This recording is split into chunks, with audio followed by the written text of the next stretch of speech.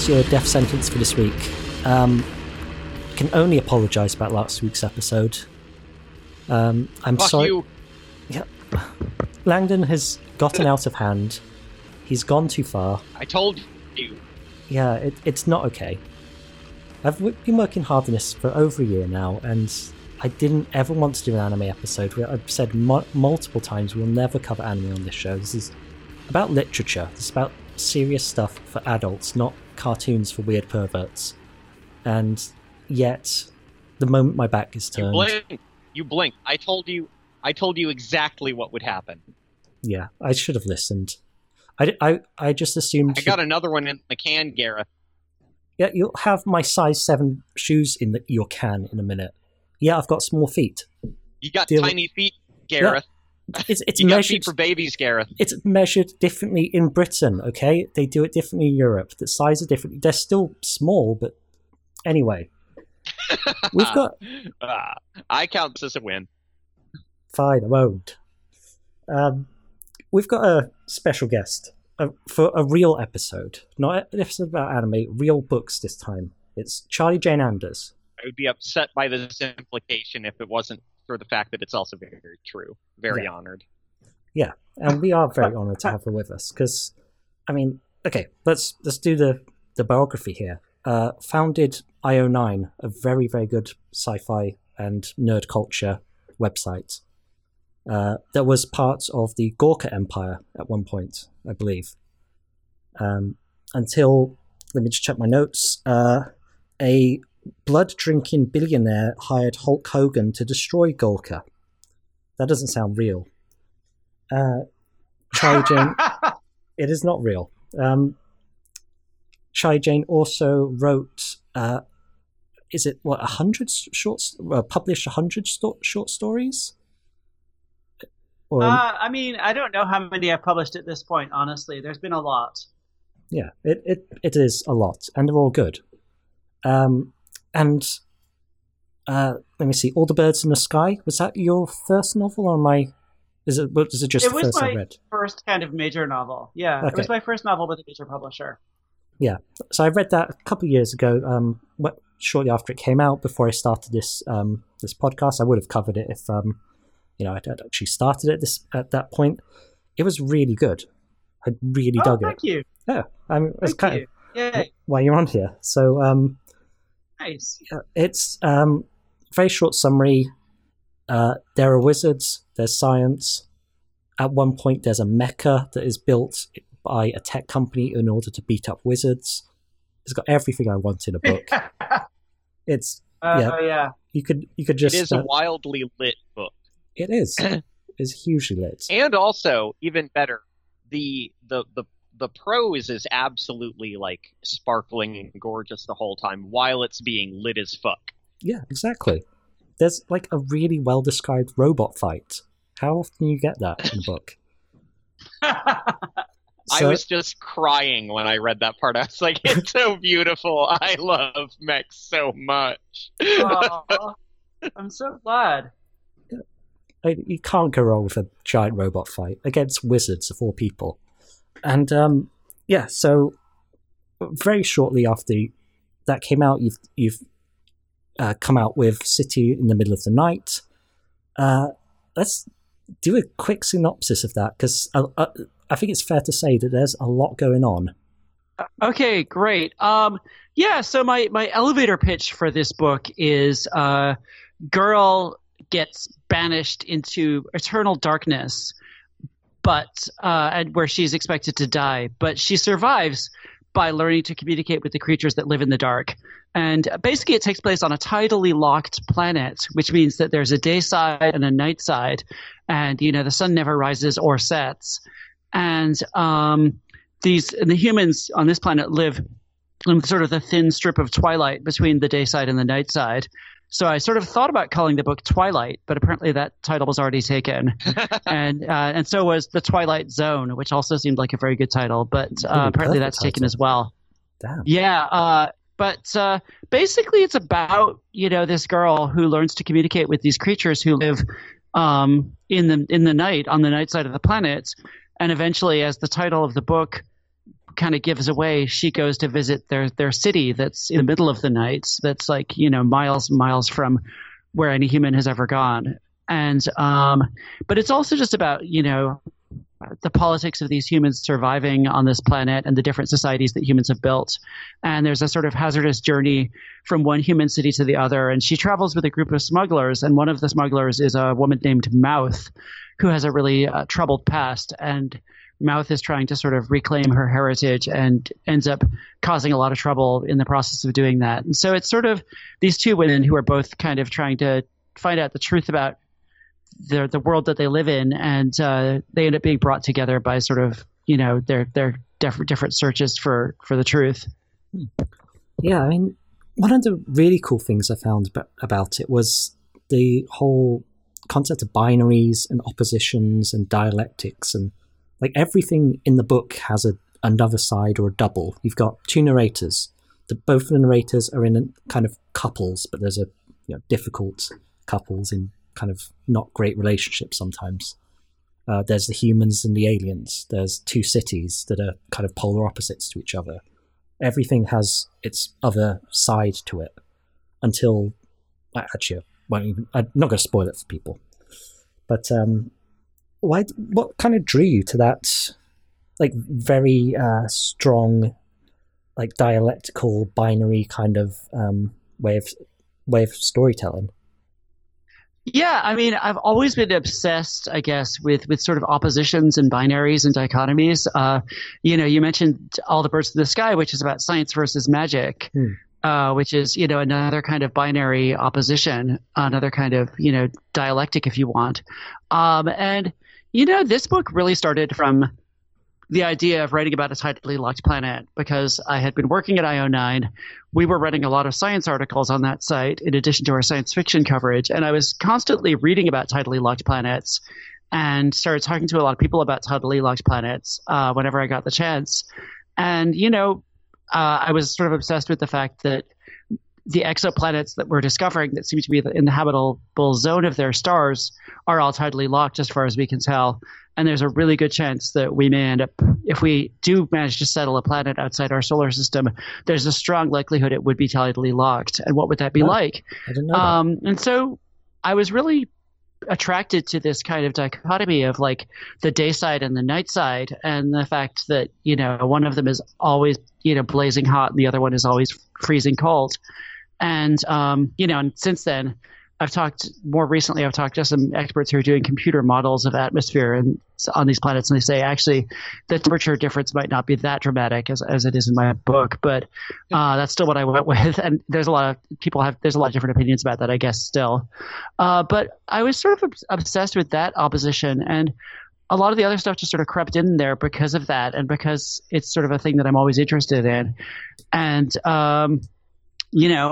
there's the reason why there's like two couples, I guess, like Sophie and Bianca, and then Mouth and Alyssa, is I always like writing relationships between two people. I like writing scenes that are sort of two-handers where two people are talking. I feel like that's often the most interesting scene you can have, because it's a chance for people to kind of really talk through, something, either their relationship or some issue they're dealing with. But the light and darkness kind of that dictated almost everything else in the book. And it's true that a ton of doubling and a ton of oppositions did kind of creep in there because of that. Yeah. I really was personally fascinated by it felt like a really fresh iteration of the whole Borges by means of Gene Wolfe idea of a future novel in translation, and taking that seriously to the point where it doesn't feel like you're explaining the novel for a contemporary audience. It feels like a novel that occurred, like that would have been written for this planet that then has traveled back into our world. And I like how you handled the breeziness of the prose because of that. Like, despite handling elements of like the implication of a tidally locked planet and of the sort of complex ecosystems on either end, that it didn't get bogged down in the way that those typically can be. Did you have did you have any like touch points for writing it, or was it all just sort of gut level and instinctive? I mean, it was sort of gut level. I mean, I wanted to write a book that was set on an exoplanet, but that felt more like kind of, you know, a little bit of a literary road trip novel on Earth, and like had that kind of familiar feeling, and didn't kind of emphasize the kind of the exoplanet exploration of it, except that that's the setting. And I mean, the thing about the translator's note, because it starts with this translator's note, as you mentioned, which says that this book was translated from these two different future languages into the term that actually my editor, Miriam Weinberg, came up with this term, peak English. The idea that, because I originally had said modern English, because I sort of thought, you know, modern English is a classification of English. It's English that starts in the Renaissance and continues up until today. And I think we're now entering probably a new phase in the history of the English language. But she thought peak English was really good because that's the English that was spoken at the time when English was at its peak, which is probably roughly now or maybe late 20th century. Oh, definitely. And, our English is lit, fam. Yeah, and there were versions of the book where it was a little bit more kind of pastiche and a little bit more self-consciously kind of everything being translated into like 20th century British English with like a little bit of, you know, almost a little bit of campiness to it. And I kind of dialed back on that. I wanted it to be not something that would bother the reader, but part of why I did that was because I didn't want to have a lot of strange vocabulary words in there. I didn't want to have different names for all the creatures and all the technologies and all of the other things. I wanted to just say, well, there's this creature with like weird spikes coming out of its back that like spits acid vomit, and it's called a cat. And that's what it's called. And, you know, I wanted that. And so you get like this kind of, it's easier to read in a lot of ways because there's no strange vocabulary that you have to worry about except for the name Gelet, and I think maybe one other thing. But you get these jarring moments where you realize, when they're talking about a cat, they're not actually talking about a cat like on Earth. They're talking about something completely different. And it's this sort of defamiliarizing thing that I thought was really fun, you know, that I didn't go as far as I could have with the campiness of it, but it was something that, you know, I thought simultaneously made the book easier to read and also a little bit more disturbing to read at times. Yeah, really works. It's that classic Gene Wolfe trick from Book of the Long Sun, or Book of the New Sun, which is at least where I'm most familiar with it, of the displacement of the meanings of words in order to generate that weird, like you're talking about, the weird disturbing aha moment when it clicks. It's like, wait, no, I am not reading what I thought I was reading. Right. Yeah, exactly. You're like, well, wait, what the fuck?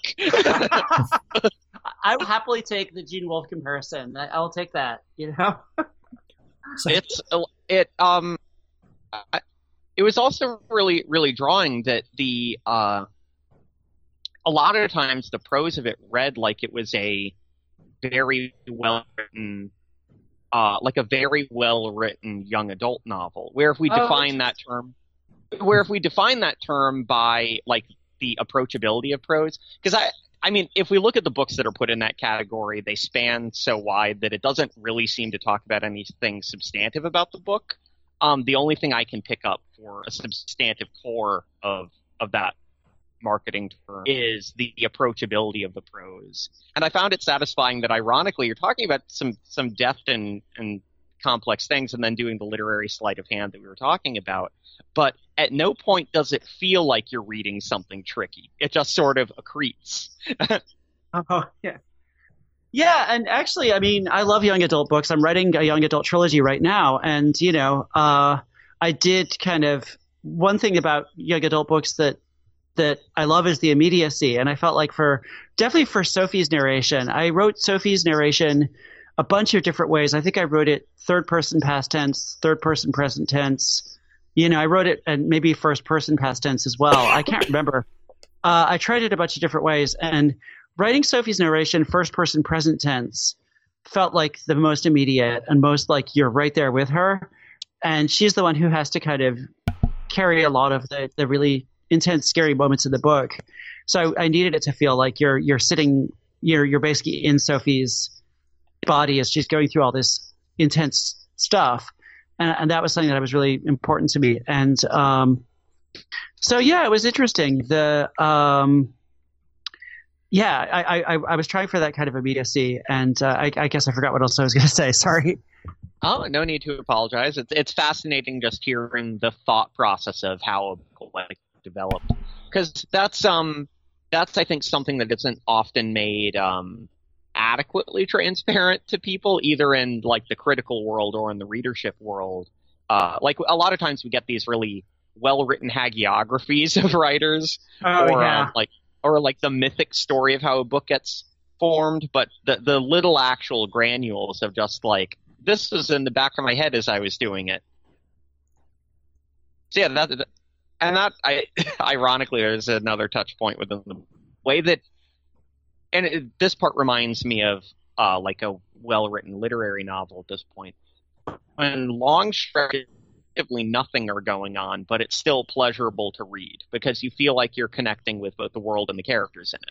Like, it's not so much always driven by eventness and like high stakes elements. Right. It's also like that was a bit that I found very refreshing in it. Your very unnervingly accurate portraiture of the relations of people at that point in time, to the point where the moment it really clicked for me was when you got to run a progressive student union in their equivalent of a college, and everyone starts snapping after someone says something that they agree with.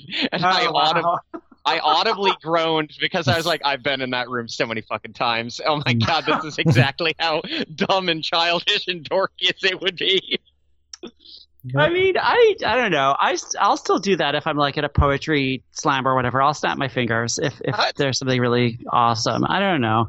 It's a time and place thing. It was just more that like I liked how very specifically accurate that portraiture was, and how it felt natural as it came up. I was like, oh, this person has walked the walk. Yeah. 1,200 years in the future, and like students are still kind of cringing. Yeah, I mean, I don't know. Yeah, I mean, especially now, I'm very grateful for student activists and young activism in general. I mean, one of my huge influences as a writer is Doris Lessing, and she captures that so well, that feeling of being a young idealistic person surrounded by other young idealists, and a lot of like really kind of fucked up manipulative stuff is going on, but you believe in your friends and whatever cause you're behind, and you just go with it. And like a lot of her books are about that, because I think she was really heavily involved in activism when she was young. And one of my favorite books of hers is The Good Terrorist, which is literally about somebody who is living in a group house with other sort of idealistic young people, and they decide they want to be terrorists. And spoiler alert, they're not very good at it. But it's about sort of people who get really, really, really led astray. And I love that she pulls that off. And, that opening section, 20 or 30 pages of the book, where, as you say, it's kind of a slow boil for the first like 20 pages or so. The book originally, until pretty late in the process, the book started with Sophie kind of taking the $3 food dollars or whatever, the money that Bianca has stolen and putting it in her own pocket, and then getting arrested by the police. That was sort of page one originally, was like Sophie getting grabbed by the police and dragged into the night. And I sort of decided that the book needed a little bit more build up to get to that point, so that you understand who Sophie is and who Bianca is, and why Sophie's willing to do that for Bianca, kind of, because otherwise it didn't feel like it had enough. It didn't feel like it had enough weight, I guess. Yeah, definitely. It also sets up. It would have been a totally different book. Had just started on page one with the arrest. Like, it was good to have set those two up, and to kind of invest the reader in Sophie and Bianca's kind of semi-romance, but not. And Sophie is a lot more into Bianca than Bianca is into Sophie, and good call, basically, is what I would say about that. It also set up a really satisfying bit that you held throughout the book of more like either sideways or diagonal plot motion, where because of the picaresque like road style format of it, you're setting up these threads of incomplete stories that we get introduced after their beginning, and we depart as like readers before they get to their end. But because it's tracing that sort of diagonal line, it winds up accreting a much fuller sense of the world that you're writing about. Like it had that satisfying, like it was the middle book of like, oh, I've written 12 books in this setting, and here's one of them with despite not. But that's why I was like, I read it without looking up biographical stuff, because I think sometimes that can bring in unnecessary. And I was like, oh, this is such a. I was shocked when I found out that it was your second major novel. I was like, what the? How the fuck do you write this? Like, wow, 100 short stories first. I did write 5 other novels. It's just that, one of them was published by a really small press, and 4 of them basically never saw the light of day. Actually, one of those 4, I cut it down to a novella, and it was published as a novella by Subterranean. But there's 3 novels that were just never published. Well, we're both struggling writers on this podcast, so I very much understand that's why at some point I was fixated on the process part. I was like, how do you? Because it didn't feel like an assemblage, which novels like this can sometimes feel like, where someone clearly has like 9 or 10 even really great scenes in mind, and then they're just threading the needle between them. It felt like one big story. It felt like it was a satisfying full novel and not like a connection of little modules, but it was so rich. Do you have like a running notebook or something that you use to like keep the little granules that you threaded through this of like the crocodiles and the cats and like the structure of the city? Or was that all organically developing just like at the keyboard? I mean, This particular novel had a more chaotic process than any other novel I've ever written, which, as I said, I think I've written 7 at this point. So God, but it started out just like it started the same way as All the Birds in the Sky, which is mostly me scribbling in notebooks, like blank journals. And what happened with All the Birds in the Sky and other novels that I wrote in that way was that I ended up with like a lot of a first draft just written out longhand, and it was good because. I always say that if you're writing in a blank journal, it's not the top corner of the notebook is not going to pop up with a notification that you've got a new email or that somebody just dissed you on Twitter or whatever. It's there's fewer distractions with blank journal, and you can write a little bit more stream of consciousness. What happened with The City in the Middle of the Night was that I filled like 3 or 4 blank journals with kind of garbage. Like it was just the characters weren't clicking, nothing was really working, but it did lead to a lot of world building. Like basically I have 3 or 4 blank journals just full of details about the world and how things work in the world, and how they deal with sewage and how they generate power and all that other kind of stuff, and just like pages and pages and pages of junk about the different characters, about the different places in the world and different stuff. And the characters were kind of not really there on the page. They were kind of a mess. And then basically around the time I quit working at IO9 and really had the time to focus on this book more exclusively, I really kind of delved into it and came up with, what the characters of Sophie and Bianca became. And at that point, because of those blank journals, I already had the settings and I already had kind of a lot of the major incidents in the book. I had kind of written versions of, just not versions that I was happy with, like Crossing the Sea of Murder and, going to the other city and going to eventually visit the city in the middle of the night. That was all there, but it was all terrible. It was just really, really bad. And then I basically had a version of the book that I wrote, not longhand, but on the computer, that was Sophie's story. And it started with Sophie taking the fall for Bianca's theft and ended with pretty much the same ending the book has now, actually. And a lot of stuff was different, but it was the same basic arc. And once I had that, I was like, I think there's something missing. And that was what I decided. It needed a second protagonist or a second narrator. And so I basically took one of these smugglers who were kind of just a group in the earlier version of the book and promoted one of them to be a protagonist. And then Mouth kind of took on a life of her own. So it was a really, really chaotic process. It was definitely more messy than anything else I've ever done. Yeah, but all came together in the end, like in a hell of a way. Thank God. I'm glad you said that because I'm still, thank God. You know, I can't look at it without thinking of what a chaotic process it was. How long was the development time for the novel then? Since it seems like it's been a little bit since you've left IO9. How long was the this novel in the tank? I started working on it late 2013, early 2014. And, you know, I sold All the Birds of the Sky to Tor in, I think, March 2014, and it didn't come out until January 2016. And so during that time, there was still a lot of revision being done on All the Birds in the Sky because, you know, Miriam and Patrick at Tor wanted some changes to it. And I was excited to work with them, and they had really, really good feedback on it. So I kept having to kind of stop and go back and work on All the Birds in the Sky again. But so I was working on City in the Middle of the Night on and off from, you know, let's say early 2014 until, you know, sometime last year when it was kind of locked down, I guess.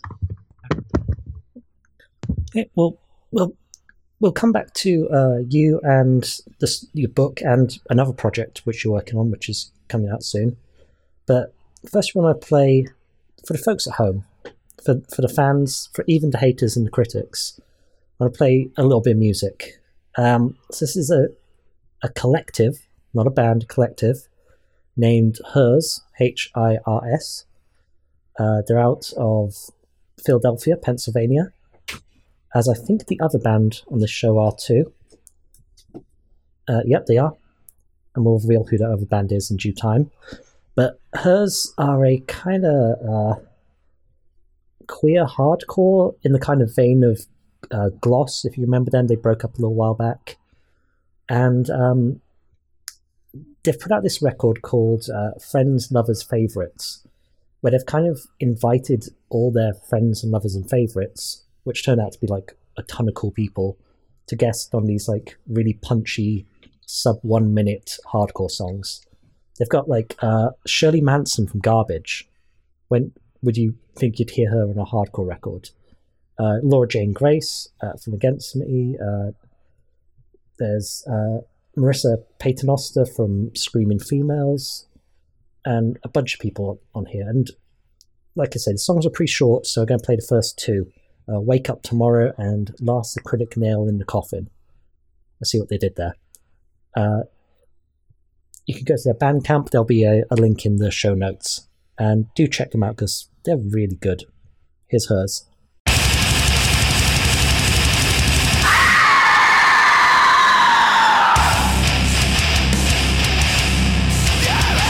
Try to be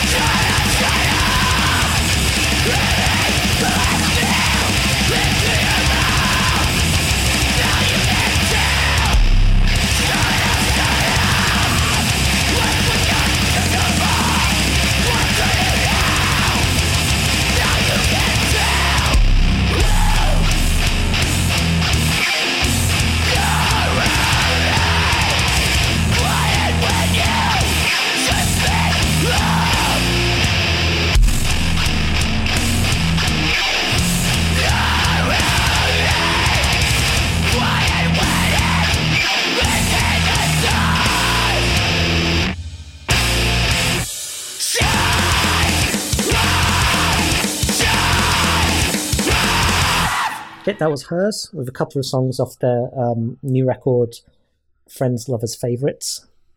We're going to have another song where, at the end of the episode, that couldn't be more different. The only similarity is the band's also from Philadelphia. And you'll either hate us for it or you won't. Don't care, to be honest. Actually, I do. Please don't cancel me. And so we're still here with Charlie. I almost called you Laura Jane Grace. But that's someone else entirely. I'll take it. She's cool. Why not? But Charlie Jane Anders. Okay, it's a Jane thing. It threw me off. Charlie Jane Anders, author of City at the Edge of...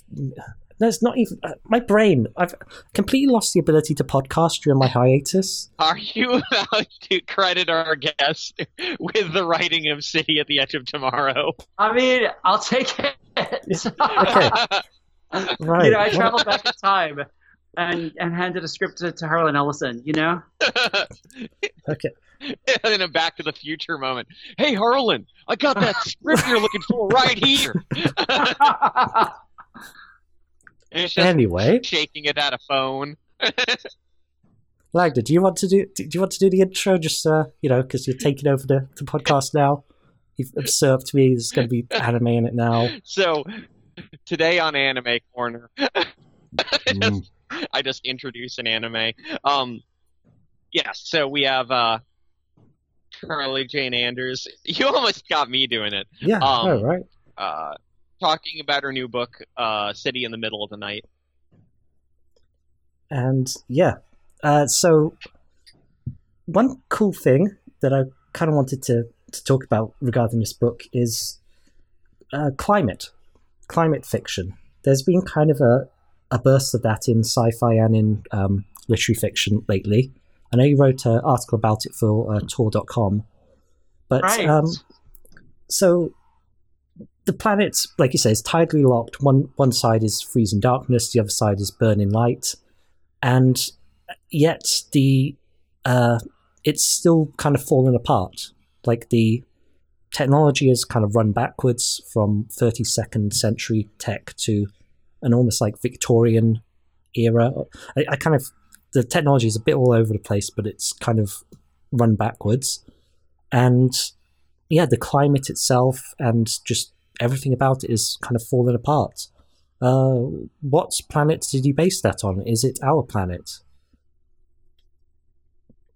Yeah, I mean, so in terms of the technology of the humans who've settled on January, I thought a lot about that. And again, this was during my kind of scribbling in notebooks, doing world building, all that kind of stuff phase. And, I really kind of believe that unless we're incredibly lucky, just based on Murphy's Law and based on how things usually seem to go with humans trying to do something really ambitious, if we do colonize another planet, we'll arrive with like amazing high tech stuff, and then gradually some of it will fall apart. We won't be able to replace all of it. And I think that, it's just one of those things. I was talking to one of the scientists who I talked to for the book actually did a project on like how would we set up a moon base, and obviously the moon base is not as far away and it's not as hard to resupply, but basically she was like, we would be lucky to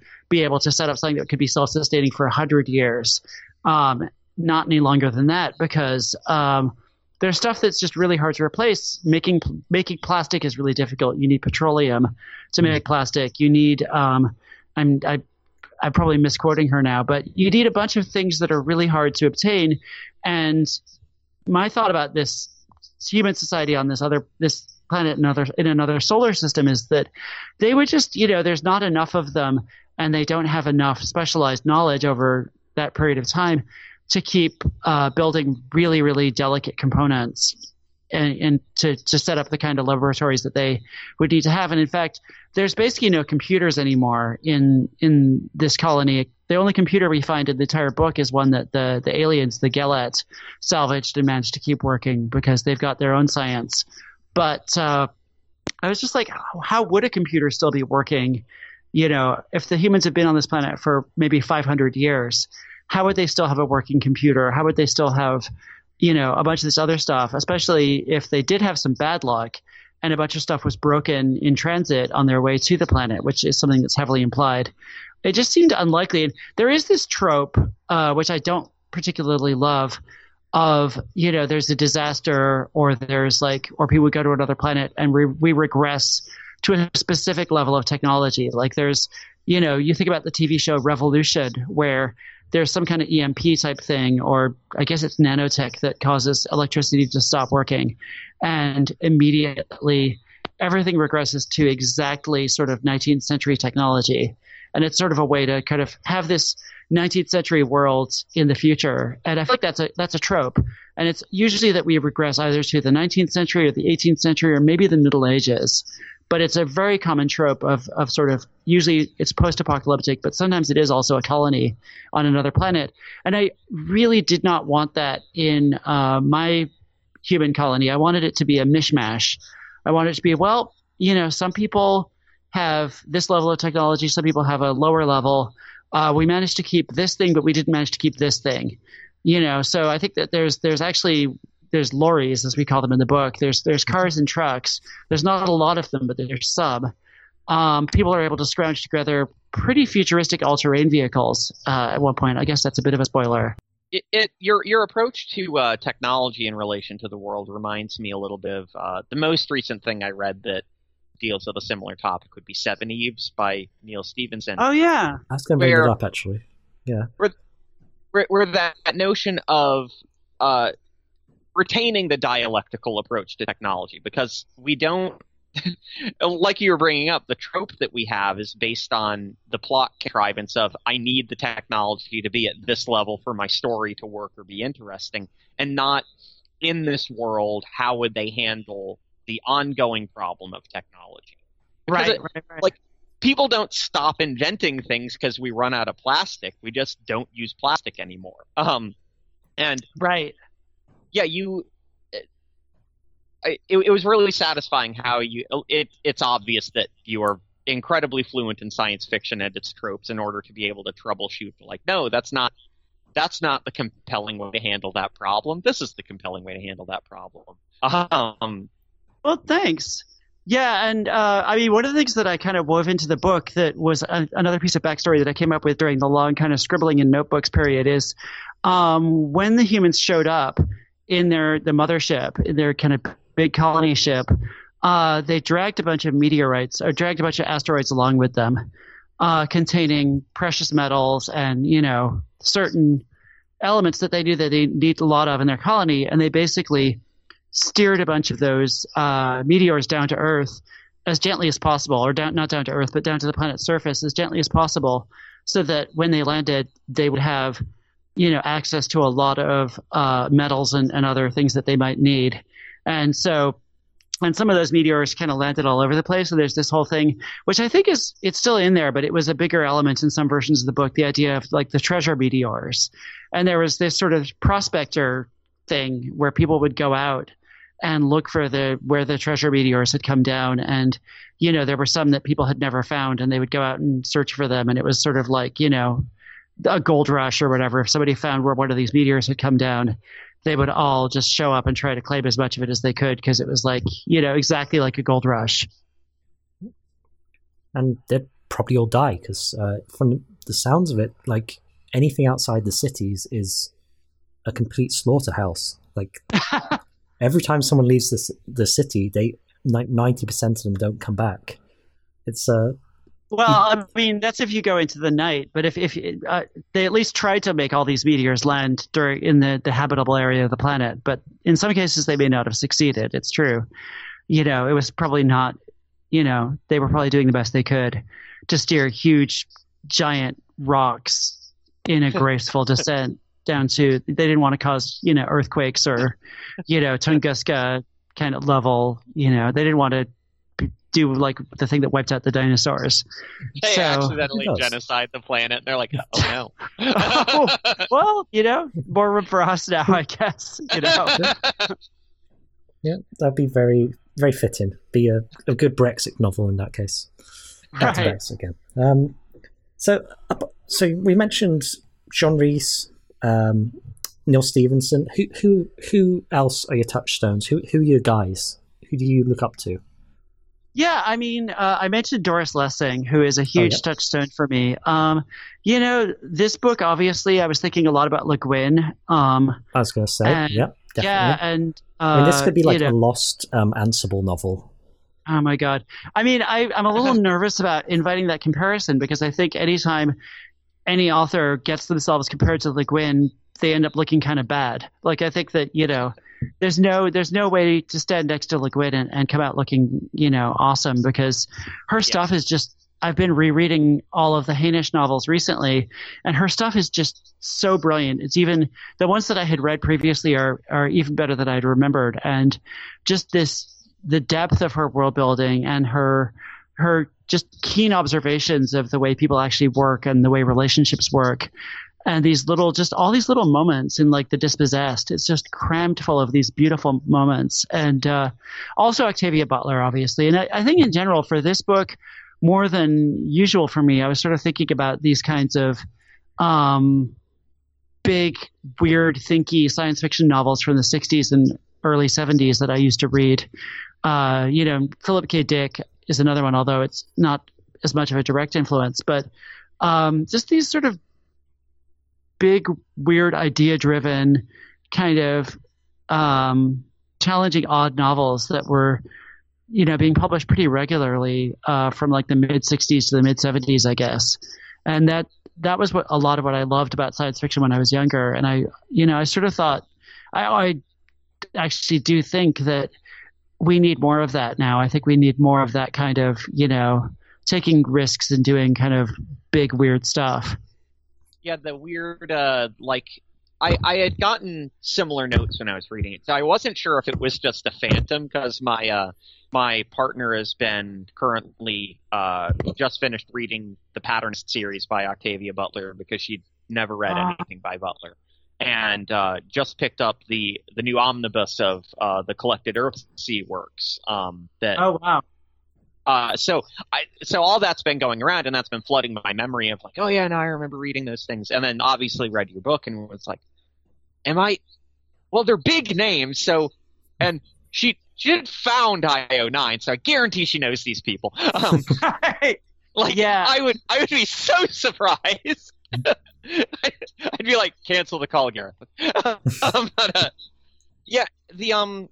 It feels like it is a sort of time-displaced, like peak-era slipstream novel of like when Kobo was doing like Inter-Ice Age 4, where it's just, and because of that, having the notes of the weird, thinky, like early sci-fi novels of like Olaf Stapleton, where it's just this, a history of the super future. And I agree with you that for a while it seems that we had gotten bogged down in a false divide, it felt like. There was the harder-edged sci-fi that aired more towards like your Alistair Reynolds or things like that. Which are brilliant books, but definitely don't even seek to be approachable to people outside of that realm. And to be fair, for him it works because he's such an accomplished, he's an actual scientist. Yeah, and his stuff is brilliant. Oh yeah, fantastic novels. But then we have on the other side of the conceptualized divide, like the very approachable young adult work that sometimes feels only very mildly sci-fi. Like it's coming of age tales that include little science fiction elements, but are not focused on that. And it felt satisfying that your novel seemed to read like it was coming from a place, and then talking, you seemed to confirm that, of acknowledging like, well, that divide is sort of an illusory one. It's one that culture has created to define in groups or out groups of like, oh, I'm reading the good novels, they're the approachable ones and not that brainy bullshit. Or I'm reading the good novels, they have all the good science and none of the feelings bullshit. And it's like, no, those are both, like, they're both part of the ecosystem. You can just write a book that has both of those things. It's not forbidden. Like what you're talking about, those sort of the key concept of those the slipstream era of like, you can write a literary novel that's literarily satisfying, and in the case of Lessing, win a fucking Nobel Prize. Yeah, exactly. But also have it be science fiction as fuck. Yeah, she pulled it off, you know. And, It was sorry, go on. Oh, you go on. No, sorry, you go on. Let's like finish this thought, then we'll move on to the people's future. Oh yeah, I was just gonna say that this is more for listeners. It's an absolutely remarkable novel that like strongly recommend picking it up. We've read some real stinkers on this one. Oh yeah, but we have. But yeah, Not no, this legitimately strongly recommended the book after I finished it to my friends. I was like, this is nice. And without an ounce of irony, because I also recommended the horrible book written to own the shit libs, written by the ghost of a dead cowboy. That guy, yeah. Because it was the book we shall not name. Bad.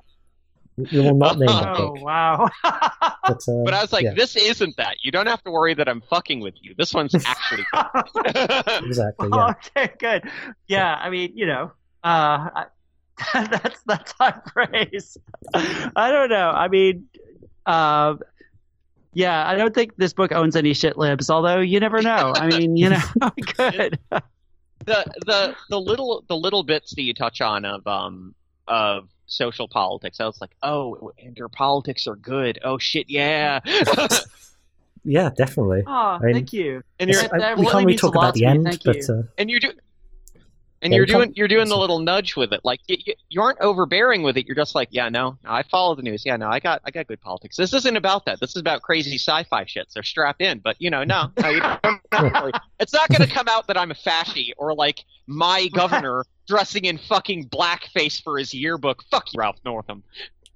Oh god, that made me so fucking pissed and sad and just like, what the? Jesus. I was like, you son of a bitch, I voted for you. Then again, the other guy was an open white supremacist. And so at least we only elected the closeted white supremacist. I hate Virginia politics so much. Well, don't worry. He's going to use facial recognition technology to prove it wasn't him. So, you know. I hate reality. It's going to be like the worst Black Mirror episode. We're just living in the worst Black Mirror episode. Like, not one of the good ones, but one of the ones where it's just sort of, you know, like, a bunch of the first of, like, episode in the season, random... not the last one. It's just like, oh god, I'm Charlie Brooker. I've got to, like, do 6 episodes, but I've only got the ideas for 2. That's one of those ones. We're living in a later-day William Gibson novel where everything sucks, but is just as boring as reality. It's like, it's dystopic and is shitty, but also none of it's cool or interesting. We don't even get a whip-ass apocalypse and fucking Road Warrior lacrosse gear or something to have death brawls in the doomed desert too. No, it's just shitty and boring suburban bullshit. And then also it's fascist. Okay, I will go to the mat for the later William Gibson novels, okay? Even though they've literally got a villain named Hubertus Big End. They're still good books, okay? That part was funny as hell. I actually really like his later stuff. I was just saying that and you know, if you follow his blog, he's had similar kind of political insights, that his vision of the super aesthetically pleasing dystopic future is only bad insofar as to get the cool aesthetics. Like, he's writing the same. His writing has probably gotten better because he's less aesthetically driven and more driven to themes and like cogent character work. But he's had the insight of, like, if I want to make it realistic, it's got to be kind of bland. Like, that's the thing that's not the writing. It's the world has to be kind of bland, because it's the heartbreaking bit of, like, it's not going to be cool when the cyber fascists knock on the door. It's not going to be. We're not going to have mirror shades and finger blades. It's just going to be this, but shitty. Wow. Yep. And it's like, I hadn't seen that. That is really depressing. It's like, thanks, William. Thanks. Yeah. But at least kind your of book is fucking badass, though. Oh yeah. Well, thank you. Yeah. And that kind of brings us around to the kind of second thing we want to touch on here, which is people's future of the United States. Right. Which which I haven't read the rest of the book yet. I've been dying to, and I've heard that there's a lot of this. It's got a lot of my favorite authors in it, and I'm dying to read it. And I've heard that it's all amazing, but I haven't gotten around to it yet. So just describe the project for us, because so the People's Future. The People's Future of the United States is an anthology that I guess possibly by the time your podcast goes up, it will already have been published. It's coming out in early February. And it's basically an anthology of kind of political short stories about the future of the United States. And it's edited by Victor LaValle, who wrote The Ballad of Black Tom, which was that amazing Lovecraftian novella that came out a couple of years ago. And also Changeling, which is that amazing horror novel that was one of my favorite books of, was it last year or the year before? Anyway, it was amazing. It was super great. Changeling is one of those novels where every time you think you know where it's going, it just throws another twist at you, or it kind of pulls the rug out from under you again. And it just keeps changing and keeps becoming, it literally is a changeling. I guess the novel is kind of constantly switching things up and kind of surprising you. And it's a delightful novel. It's also really scary and intense and weird. So it's edited by Victor LaValle and also by John Joseph Adams, who is sort of the anthology MVP lately. He's sort of gotten up there with Ellen Datlow and a few other people as sort of, and Jonathan Strahan, I guess, as well, as somebody who edits a lot of really interesting themed anthologies and really interesting anthologies in general. And so it's basically, it's stories about the future of the United States. It's explicitly political and in response to our current shit show that we're all living through. And, I sort of struggled with what to write about. I came up with a bunch of different ideas. And finally, I came up with this weird-ass idea that I was really excited about, which is that the United States has split into two different countries. There's been some kind of new – I don't know if it's a civil war or just some kind of huge final falling out. And we've split into two countries, one of which is kind of a red America and one of which is a blue America. And it's far enough in the future that I think – it's strongly hinted that New York and LA and a bunch of the other coastal cities are gone due to climate change, or aren't what they used to be, at least. And a lot of the country is now clustered further inland. And so you have these two different versions of the United States, one of which is, more progressive and also a little bit scary in the sense that it's very kind of very cyber and very kind of everybody has brain implants and everybody is kind of connected to some kind of mysterious thing called the Anoth complex, which is, some kind of supercomputer that it's hinted can kind of control people's brains a little bit. And so that's called California. So it's sort of basically like San Francisco, where the place where I live, only pushed like 50, 100, 150 years into the future and more high tech and maybe a little bit more scary in terms of the extent to which people are wired into their technology. And then the other country is just called America, and it's everything east of the Rockies, and it's much more sort of Bible Belt and much more kind of like certain parts of the United States today. Like I used to live in North Carolina, so it's a little bit like that maybe. And so and there's this woman named Molly who has a bookstore, and her bookstore is located exactly on the border between the two different countries that used to be the United States. And she has one entrance in each of the two countries so that people can walk into her bookstore from either America or California. And depending on which country you approach from, you see kind of a different bookstore. And it's about kind of how books are still important no matter what, but also how books can bring us together, but also in a way they kind of can't, I guess. Cool. So I want to ask you a question straight. I don't want to be offended, but is it hope punk? Is that story hope punk? I mean, like I said, I haven't read the rest of the book. I don't know if it is hope punk. It has kind of a bit of a downer ending. Oh, good. It's I'm still grappling with what is meant by hope punk, but I think hope punk is basically like the idea that we have to struggle and that we have to, it's worth struggling to make the world better and to kind of save the world from all the things that are threatening it. And I think my story is definitely about people who want to do the right thing and are struggling to do the right thing and build community. But it's also, it comes out of a time, I wrote it, year and a half ago. It comes out of a time when it really didn't and kind of doesn't feel like there's a lot of hope for people to come together across political divides. And that's kind of what the story is reflecting, that we really can't communicate anymore with people on the opposite side. Like a year ago, that would be like Charlottesville was happening at the time, right? And yeah, I mean, it was literally around that time, yeah. Yeah, I can see how that could definitely bleed into to people's writing. And so the other people in the book, I know Maria Devana Headley was in there. I think, is Alice Sola Kim in there as well? Is that? I think so. Yep. G. Willow Wilson is in it. She's a fucking brilliant writer. Yeah, she's amazing. I haven't actually gotten a copy of the book yet, so G. Willow Wilson has her first novel in several years coming out this year. I can't remember what it's called right now, but I can Google it. I remember adding it to the calendar as something we'll definitely cover. Because he also is writing Wonder Woman. Oh yeah, yeah, that's right. Nod to the few readers of Wonder Woman.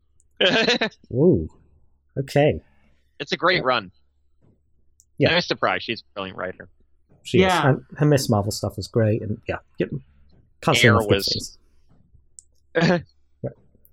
But so you've got 2 books coming out this month. They both sound amazing. One of them we know is amazing. The other one sounds really good. And what else are you working on right now? Where can people find you? If people like the sound of this stuff, what can they do next? Well, I mean, I've got a couple of projects that are in the pipeline that I can't talk about yet, but I am working on this young adult trilogy that I sold to Tor. And, now that I sold it to them, they expect me to actually write it, which is really unfair. But, Exactly, yeah, what the hell? Yeah, they and can't just give you the money. I know. What the hell? What the hell? So I turned in the first book of the trilogy, and now I'm revising it. And that's actually it's a tough revision because it's my first YA, and there's a lot of stuff where I'm still kind of figuring it out. And so it's a really challenging revision, but I'm having a lot of fun with it. And so there's that, and then and then I'm also working on the second book as I'm revising the first book. About halfway done with the second book, and then part of that I have a podcast. Annalee Newitz and I, the founder of IO9, and I are doing a podcast called "Our Opinions Are Correct," and obviously it's only the second best podcast out there, but. Yeah, but it's the two of us sort of talking about science fiction and geeking out about it and, discussing the meaning of science fiction and the politics of science fiction. And we just did an episode about Steven Universe. So if you go to... I've seen about 2 episodes of that, and I'm going to probably watch them all because I think your enthusiasm is very infectious there. Oh, great. Yeah, if you go to ouropinionsarecorrect.com, it's there. And, yeah, I really love more people came and listened to it. That'd be awesome. Yeah, it is a good show. And, it's thanks. Perfectly acceptable to listen to both this podcast and another one. You don't have to just listen to this one. You should, but you can listen to up to 3 others, actually. Yeah, it's just this That's one, very generous Our Opinions of you. Are Correct, and Cumtown. And, I do not co-sign Cumtown. that was supposed to be ironic. You should never listen to Cumtown. Okay, so we do highly and unironically recommend City in the Middle of the Night. It is very good. It does hit those, if you like YA, if you like Silver Age sci-fi, if you like Slipstream, if you like just big adventures where there's a cool thing happening every 10-20 pages, then do check it out. But we're going to leave this episode on some hideous sonic punishment. The previous musician we played was positive and upbeat and good, and they are nice people with good hearts. But this we're about to play is by Pissgrave. It is and I quote, "a disturbing and intense listen, a sonic skullfucking devoid of amusement and pleasure, and a celebration of pure torment and misery." Excellent. I want a job writing the write-ups for metal albums. Yeah, this one, it was controversial for its cover, which is one of the most hideous things I've ever seen in my entire life. It made my stomach turn, and I've seen a lot of things. Yeah. If you were like an edgy teenager who went to Rotten.com, then you will have seen stuff on similar level. But the album, the 2 songs that have been released so far off this album, which is called Posthumous Humiliation, Euthanasia, and the one we're about to play, Into the Deceased, they both slay. Pissgrave, they're edgy teens, but they can fucking rip, and they do, consistently and thoroughly. They rip so hard that I throw up every time I listen to them. I know. It hurts my body when it happens, but I'm compelled. Yeah, they're really, really amazing band. And if you ever see a guy walking around Manchester in a Pissgrave t-shirt, then say, "Hi, that's me." This is Pissgrave with Into the Deceased. And come back next week, because we're going to have an all-star cast to cover Lords of Chaos, the black metal church-burning stabbing movie with one of the Culkins in it. Because nothing makes sense anymore. We're going to also be covering... what have we got ahead for us in season 2 of Death Sentence? We're going to do Marlon James's new book, Red Leopard, Black Wolf. Could be Black Leopard. No, Red Leopard, Black Wolf. That's coming up. We've got Esme... we've got the Collected Schizophrenias coming up soon. That's going to be a really good one. Yeah. There's a lot coming up. And so stick around. If Gareth even blinks, more Anime Corner. There will probably be Anime Corner, yeah. We'll be discussing anime. Don't sleep, Gareth. Okay. I'm going to go stock up on Red Bull and guard my computer and prevent Langdon from ever speaking about anime ever again. We will probably do an episode on Neon Genesis Evangelion when it's on Netflix. But here's some... go read City in the Middle of the Night, and here's Pissgrave.